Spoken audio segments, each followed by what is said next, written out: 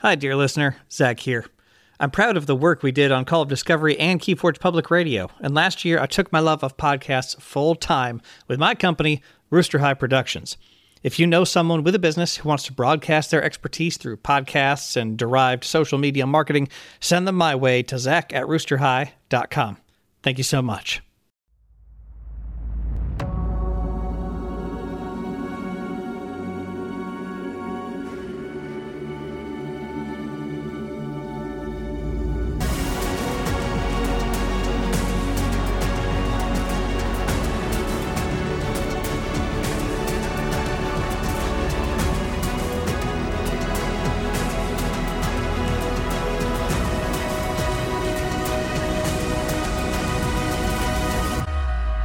Hello and welcome to Call of Discovery, a podcast where we invite you on a journey into the Crucible for a weekly or fortnightly celebration of all things Keyforge, its community, and the excitement of discovery. I am one of your hosts, Zach Armstrong, and dear listener, I regret to inform you, even after many dives into many different wormholes, we still have not been able to find Ed, but we are on the trail. We've found a whole lot of wacky clues. Yes, well, the wild wormhole, they're going to get their due. They're going to get their due at some point. But we are joined once again by Tyler Parrott, card game designer at FFG, who's working on Keyforge, got his start on Keyforge with Keyforge Adventures. And we love to have our guests back to talk about a deck that's unique to them, a deck they've got a great experience with that has an interesting name.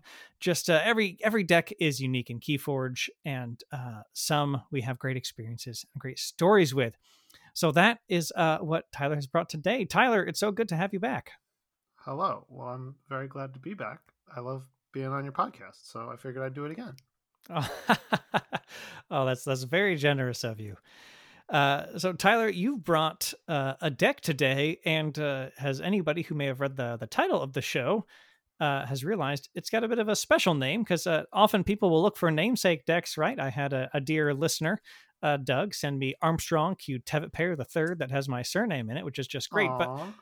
But your deck happens to have a bit more than just one of your names in the name, doesn't it?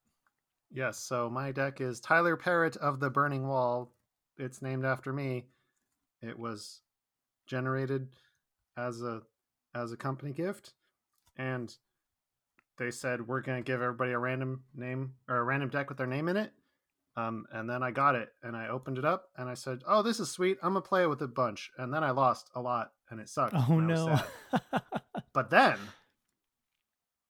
eventually, I learned that it actually is great. But we'll get back to that. Yeah, that's fantastic. What? So you opened those up. You saw Tyler Parrott of the Burning Wall, which is just absolutely fantastic. Of the Burning Wall is a great. It's burning because Brobnar. That's how you can tell. Oh yes, in case it wasn't really obvious. So it's got Brobnar, and what are the other two houses in there? So this is a Logos deck that sometimes plays Untamed cards and very rarely plays Brobnar cards. Oh, I see. So what makes it a Logos deck primarily, with these other two houses playing Sideshow? It's I'm exaggerating, but only a little bit. Sure. It's a Logos house because it has double Edai 4x4 and a bunch of random actions with Amber on them. Tau Vapors is also important, but there's only one, even though it feels like there's a lot.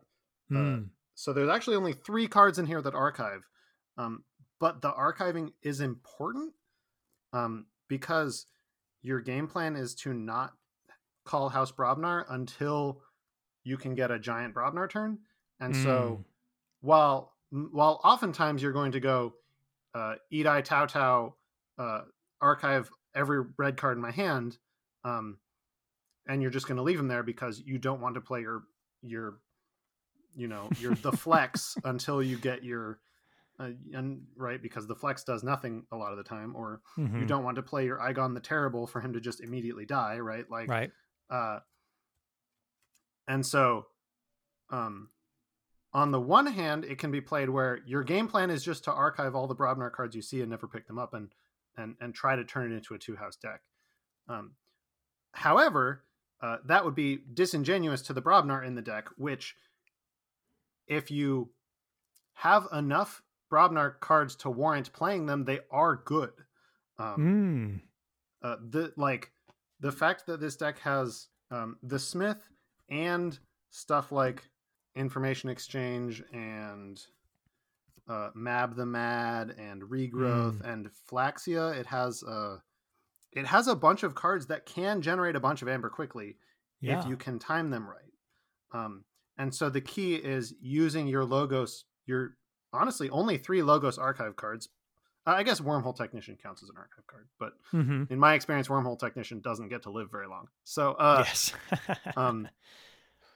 You're using your archive cards basically to stow away all your Brobnar cards that you don't want to play until the turn that you suddenly really want to play Brobnar. And the Untamed is just to make sure that your Amber generation is keeping up with your opponent. Another angle on this is that, and this was one of the sort of big revelatory moments for me, is that this deck is a bit of a glass cannon. It can't come back very effectively if it falls behind on the race. Sure. And so you really do rely on, and this is why I call it, honestly, this is why I call it a Logos deck first and foremost, is that Edai 4x4 is sort of the centerpiece of the deck. Like, making your opponent lose amber by increasing their key costs is a way to keep slowing your opponent down. Cutthroat Research and Information Exchange do slow your opponent down a little bit. There is, you can steal or slow down amber with Berserker Slam or Igon or even Barn Raising, which is one of the weakest cards in the deck in my opinion, right? Sure. But they're all conditional, and so you can't guarantee ever that you're going to be able to prevent your opponent from forging keys or gaining amber, which means you just need to dial it up as fast as you can and say, we're going to use Flex and Smith are actually important in this deck as Brobnar big amber swings. Flaxia and Mab, and to some extent Regrowth, also are good, just of like, yeah, a Regrowth can sometimes get you 2 amber. And Flaxia will hopefully always get you 2 amber, right? Yes. Having Flaxia and Smith in the deck both do incentivize, both of them make me care a lot about making sure I have more creatures than my opponent. Because, like I said, I can't effectively come back from behind, which means I need to start ahead and stay ahead. But the deck can do it if you know what you're doing. The biggest question mark in the deck is that it does have a Fangtooth Cavern. Yeah. Which, do you find yourself playing that? Well, that's the thing, is it is very situational, and you have to be very careful about when and how you do it, because if you look at the deck, like, it's got Babbling Bibliophile, it's got Pose Pixies, it's got Mab, right, that I already mentioned. It's got Edais and Wormhole Technicians. These are all small creatures that you don't want to be killing, but sometimes you still need to do it anyway because it is an efficient form of removal. And if the answer is this will kill the threat that I need to get killed, and now I can't play my 2 1 power creatures anymore, maybe that's okay. Sure. But you need to know going at, like, so for a long time I was just like completely on the never play Fangtooth Cavern train, because I was like, my 1 power creatures are so good, I don't want to be killing my own creatures. But then, you know, there were a couple games where I realized that, like, right now my only path to victory is having Fangtooth Cavern on the board, and it worked. Illustrated that, like, okay, so maybe I can't be taking quite such a hard and fast rule here. The only hard and fast rule I would say is that when you're archiving cards, if you can archive Brobnar, you want to archive Brobnar. But otherwise, there aren't hard and fast rules with this deck, which is something that I like about it because it makes it fun to replay. Yeah. And that's a very Keyforge thing, right? To have the card that you maybe say, "Oh, I never play this," and then you go, "Well, actually, here's an edge case I found that Yeah, and actually makes suddenly this card really important." and like if I could take Fangtooth Cavern out of the deck, I would. Don't get Sure. me wrong, but I can't. So I'm gonna learn to, play it well. Um, Yeah, it's also very Keyforge. yeah, also very Keyforge. Um, one of the I mentioned at the onset that like the deck was bad, and I felt bad about the fact that the deck with my name on it was bad, only to figure out that it wasn't. I was curious about the SAS ratings of all the decks in my collection at the time, Sure. shortly after getting it, and I was very surprised to discover that this has the best had. I assume maybe SAS has changed by now, but it had the best SAS rating of all of my decks, and so I was like, there has to be something here, and that did, in some respects, prompt me to relook at the deck of like, okay, but can I play it better? Is the deck better than I think it is? Because I'm only so as a player. Because I had other I have other Coda decks that are definitely weaker, or they have a lower SAS rating, and Sure. but they're more obvious why they're good. Big Martian stuff mostly. Yeah. But and so it was interesting to me that here's this deck that I think is bad, but the community thinks is good. Am I missing something? And the answer Yeah. was yeah, which sort of reinforces my idea of like, if you look deep enough, most decks are just good or can be good. Obviously, some Sure. decks will have a higher ceiling and a higher floor than others. Um, but this was one that had a much higher ceiling than I initially perceived it to have. I just didn't realize that A, you need to deprioritize Brobnar until you do the one big Brobnar turn, or the couple big Brobnar, unless you're doing a big Brobnar turn, I guess. Who knows how many you'll Yeah. have. But and that you need to assume that if I fall behind, I'm going to lose, and so just always be searching for that extra edge case of amber of like, Mm-hmm. it is usually more important to reap with creatures than to fight in this deck, unless I am specifically getting a bonus for fighting. Because again, if I fall behind on the amber race, I'm probably going to lose. But my opponent doesn't know that, and that's the key. Is sometimes is your opponent can maybe it doesn't look like a rush deck. It has freaking Brobnar in it, um, and the Untamed it has is very Mm-hmm. not like it has a Gibunk and a Cauldron Boil Yeah. and a Not the classic Untamed Rush it's package you're not, used to yeah, seeing. it's got a Fangtooth Cavern, right? Like there's no Hunting Witches, there's no what's the little squishy one, Fuzzy Gruen, right? Like Yes. there aren't there aren't obvious Amber Rush cards in this deck, but it is an Amber Rush deck. Mm-hmm. So hopefully the opponent can then not realize that and take more time than they have, because they don't realize that they're on a clock. That's right. That's right. And that was the lovely thing about being able to have Nathan on, who hears a lot from the community and then filters it through his own brain to figure out SAS. And he said it's exactly for what you were using it for. It's kind of a shortcut to say, oh, maybe I should take a look at this deck. It's kind of Nathan's opinion padded in many ways by the community that helps him out, and so it's and that's not a bad opinion, no matter what somebody thinks of SAS. It's so that's great. I always take tools like that as guidelines more so than rules, right? Like, Oh, of course, of course. I'm much, uh, certainly given my science background, I'm very, um, I'm not willing to accept uh, other people's evaluations of things at face value. Now, Hmm. oftentimes people will say things that I agree with, and I'll be like, "Oh yes, of course, this card is this is the best card in the deck," and we will both agree on that. And I'm not going to challenge your claim here. Yeah. But for something, certainly for something as complicated as how good is a deck, you Gosh. can't put that in a number. Yeah. But it can be a guideline, and there is a lot of value to my mind for things that are not answers of themselves but help get you there. um, Mm-hmm. just because the thing was like, imagine if SAS were a thing, and it was well documented that SAS was 40% of the time just wrong. Mm-hmm. That wouldn't mean that all of it needs to get thrown out and it's all, bad and worthless.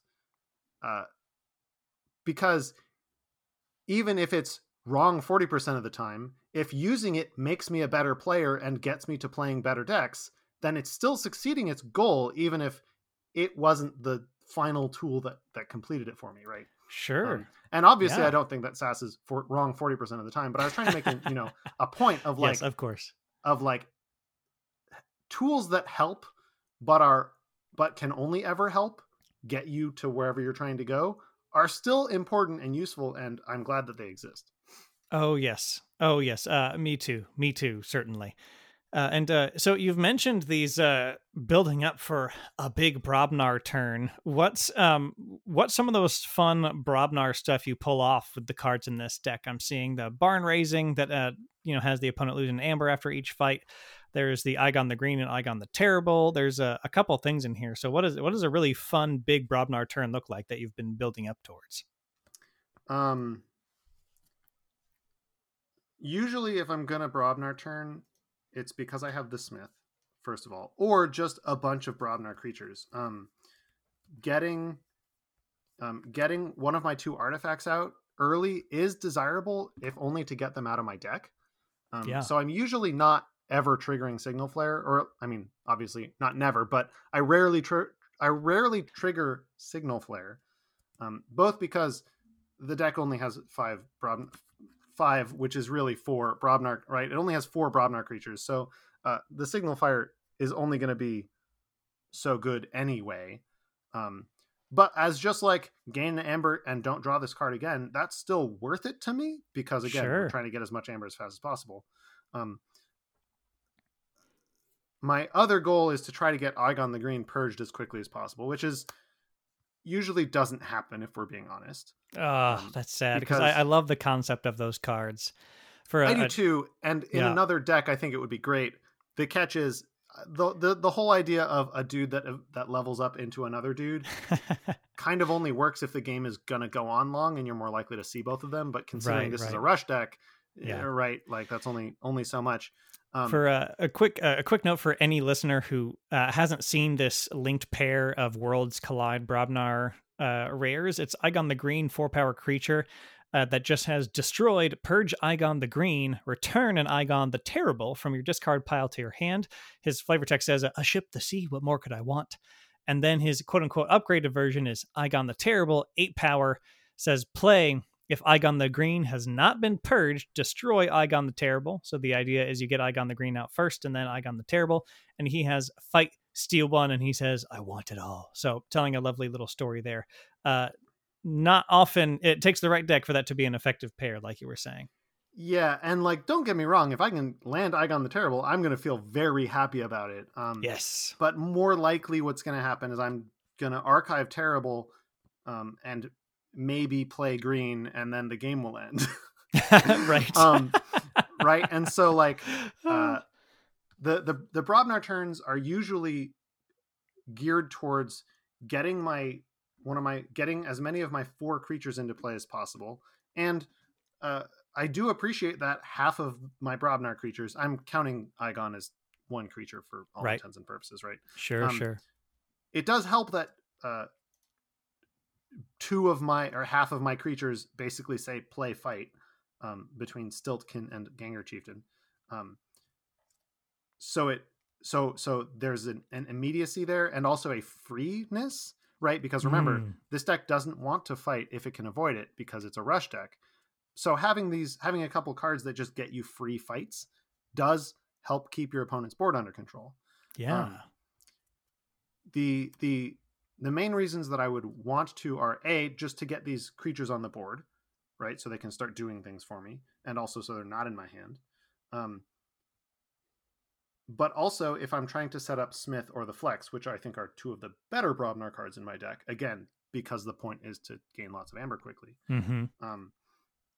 Warrior's Refrain is a little awkward, considering all of my Logos gets hit by it, I think. Yeah. Maybe except for 1.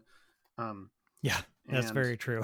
yeah, all of Yeah, my Warriors logos Refrain except for stunning Group anything Think, with 3 power or less. Yeah. and maybe like a quarter of my Untamed get stunned by it. So it's not great, but gain 1 amber, stun potentially a bunch of my opponent's creatures does have value.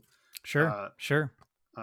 Barn Raising is probably the weakest card in the deck because, again, my deck doesn't want to fight, and so this is kind of like here's an effect that you would want, but when this is the only card in the deck that does it, then it's I would have to try too hard to get Barn Raising to work, especially since it is a Brobnar card, which means I have 4 Brobnar creatures in the deck.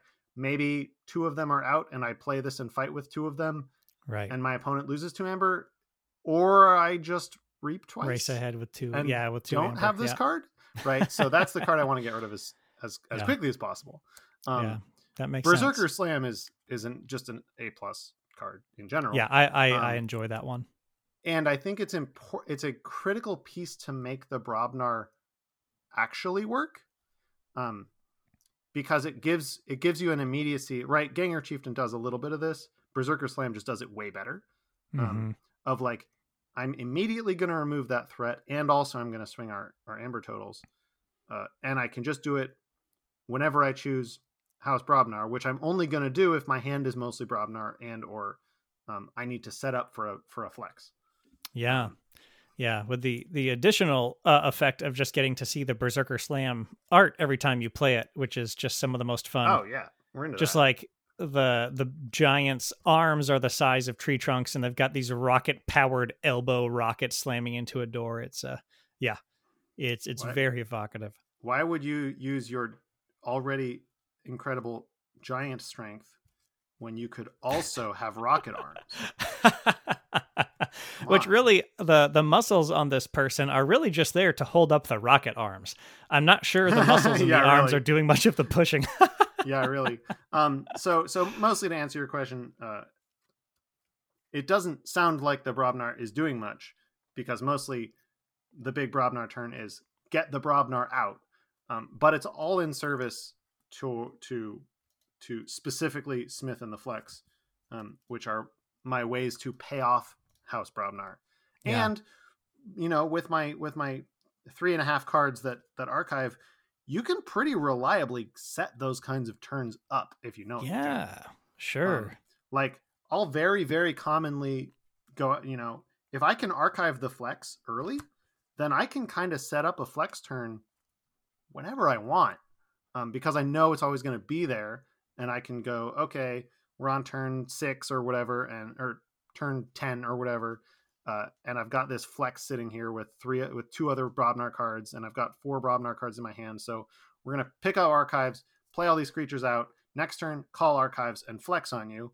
Which if I'm getting even just 2 off of Ganger Chieftain or 3 off of the Patrazate, yeah, that's totally worth it to me. Obviously, sure. Ideally, you'd want to get 4 off of Igon, but as we've established, Igon's not going to come out very often. Right. A lot of this deck is in sort of the Coda, air quotes, Coda style. Does revolve around like, hey, at a certain point, I just need to play a lot of cards with amber pips on them, and just there. Push and threaten that checking of the key. Yeah. Yes, and so that is why specifically Flaxia and Smith are important, because I just need my cards to get me more amber than my opponent's cards are going to do. Yeah, which is a pretty good approach for some decks in Keyforge. Just get more amber more faster. Against their deck. With this deck being kind of tricky to figure out, what do you see yourself if you had the opportunity, you were headed to a Archon adaptive tournament? Do you think this deck would be a good pick just because of for adaptive? Yeah, honestly, probably. Most people, I think, would look at this and come away with the same conclusion that I did initially, which is, what is even going on here? I wanted the deck with my name on it to be more obviously good, but honestly, I'm kind of satisfied with the idea that maybe it's still good. It's just not obvious about it, because that's got to be just the most Keyforge thing, right? It is. That's something I really appreciate about Keyforge in this deck, and even being able to take advantage of the adaptive format and weaponizing your deck knowledge instead of just deck strength. Even though it's maybe not quite that simple, but that's the simple version. Is because you can get a deck with your name on it or a special name on it, and like maybe it's not the best deck in the world, but like it is in a way it's a little bit of art reflecting life where like Sure, this sure, is what sure. we've got and we've got to figure it out. So Yeah, that's that a little bit reflected in figuring out your deck and figuring out, wait, there is value in this deck. Maybe I won't win an Archon solo tournament with it, but there's tricks in here that only I know and that I had to go on a journey to figure out. and it makes me a better Keyforge player because now I know to Yeah. look for similar things in other decks, right? Like, Yes, exactly. personally, my favorite way to play card games in any capacity is limited, which in this Sure. case is sealed. Um, Yes. and so anything that teaches me how to be a better Keyforge player is going to be any deck that teaches me how to be a better Keyforge player is going to be a deck that I have a stronger, emotional attachment to because it's the things that the deck taught me I can now use on all of the decks. Yes. It's not just I'm better at this deck, but I'm a better Keyforge player now. Mm-hmm. And And hey, maybe that itself is the call of discovery, if you will. oh, bringing it around. What? Yeah, but you're right. Yeah, looking at a deck, learning it like this, going into the jungle of this deck to use Richard's term from the intro letter in the rule book. Yeah, Yeah, it makes you a better player, and there's just so much enjoyment to be had from diving into a maybe a bit more of a complicated deck like this and figuring it out. Even if it's got a Fangtooth Cavern and an Igon the Green and Igon the Terrible, it's its own. It's a part of the infinite puzzle that is this card game. I did get to do. I've so far gotten to do exactly one time the use Fangtooth Cavern to kill Igon the Green, Very which nice. is the best feeling. Yes. For this deck of like, not only am I getting to leverage, not only am I making this Fangtooth Cavern worthwhile, uh, You're I accelerating your also Igon. I also get to do the cute thing that the deck does, right? Yes. Like, um, and Yes. there are other like little little mild things that mostly don't get there, but like can under the right circumstances, right? Like, what's it called? It's the witch thing, Cauldron Boil, right? Cauldron Boil for a deck that isn't fighting, kind of, Yes. if it can avoid it, seems bad, but then you're like, okay, but like also the deck has Mystic Murmook, Thorium Plasmate, Bellowing Patrazate. Like, there are it teaches you a bunch of incidental ways to damage Twin Bolt Emission, right? Like, just incidental ways to put damage on dudes that you can. It has the tools to manage your opponent's board without fighting. Yeah. If you know where to look for them. Yeah, and that Cauldron Boil, which of course says play deal damage to each creature equal to the amount of damage on that creature, that's going to teach you to be really intentional with your ping damage. I know just in a game recently, I used I just pinged a random enemy creature with my Seeker Needle, action deal a damage to a creature. If it destroys it, gain an amber. And then a turn later, I said, oh, wait, I should have put it on this other creature because I could have played to my out of drawing this card that would have allowed me to do something cool with that creature. So, yeah, having a single Cauldron Boil in a deck where you first go, oh, this isn't helpful. Then you go, wait a minute, I just need to plan and I need to learn. And then I'll get a little bit of value out of this Cauldron Boil. Yeah, that's awesome. Yeah, That's I feel awesome. like this deck, more than any of my other decks, has illustrated that, like, or has a wider margin between its floor and its ceiling. Of course, it has a much more significant learning curve than any of my other decks, and it's been cool to experience that. Yeah. It's a unique thing that other games don't do, because if I build my deck in another game, then I know why I built it. You would have taken the Fangtooth Cavern out or never included it and never had that little Igon the Green moment. Exactly. Oh, that's lovely.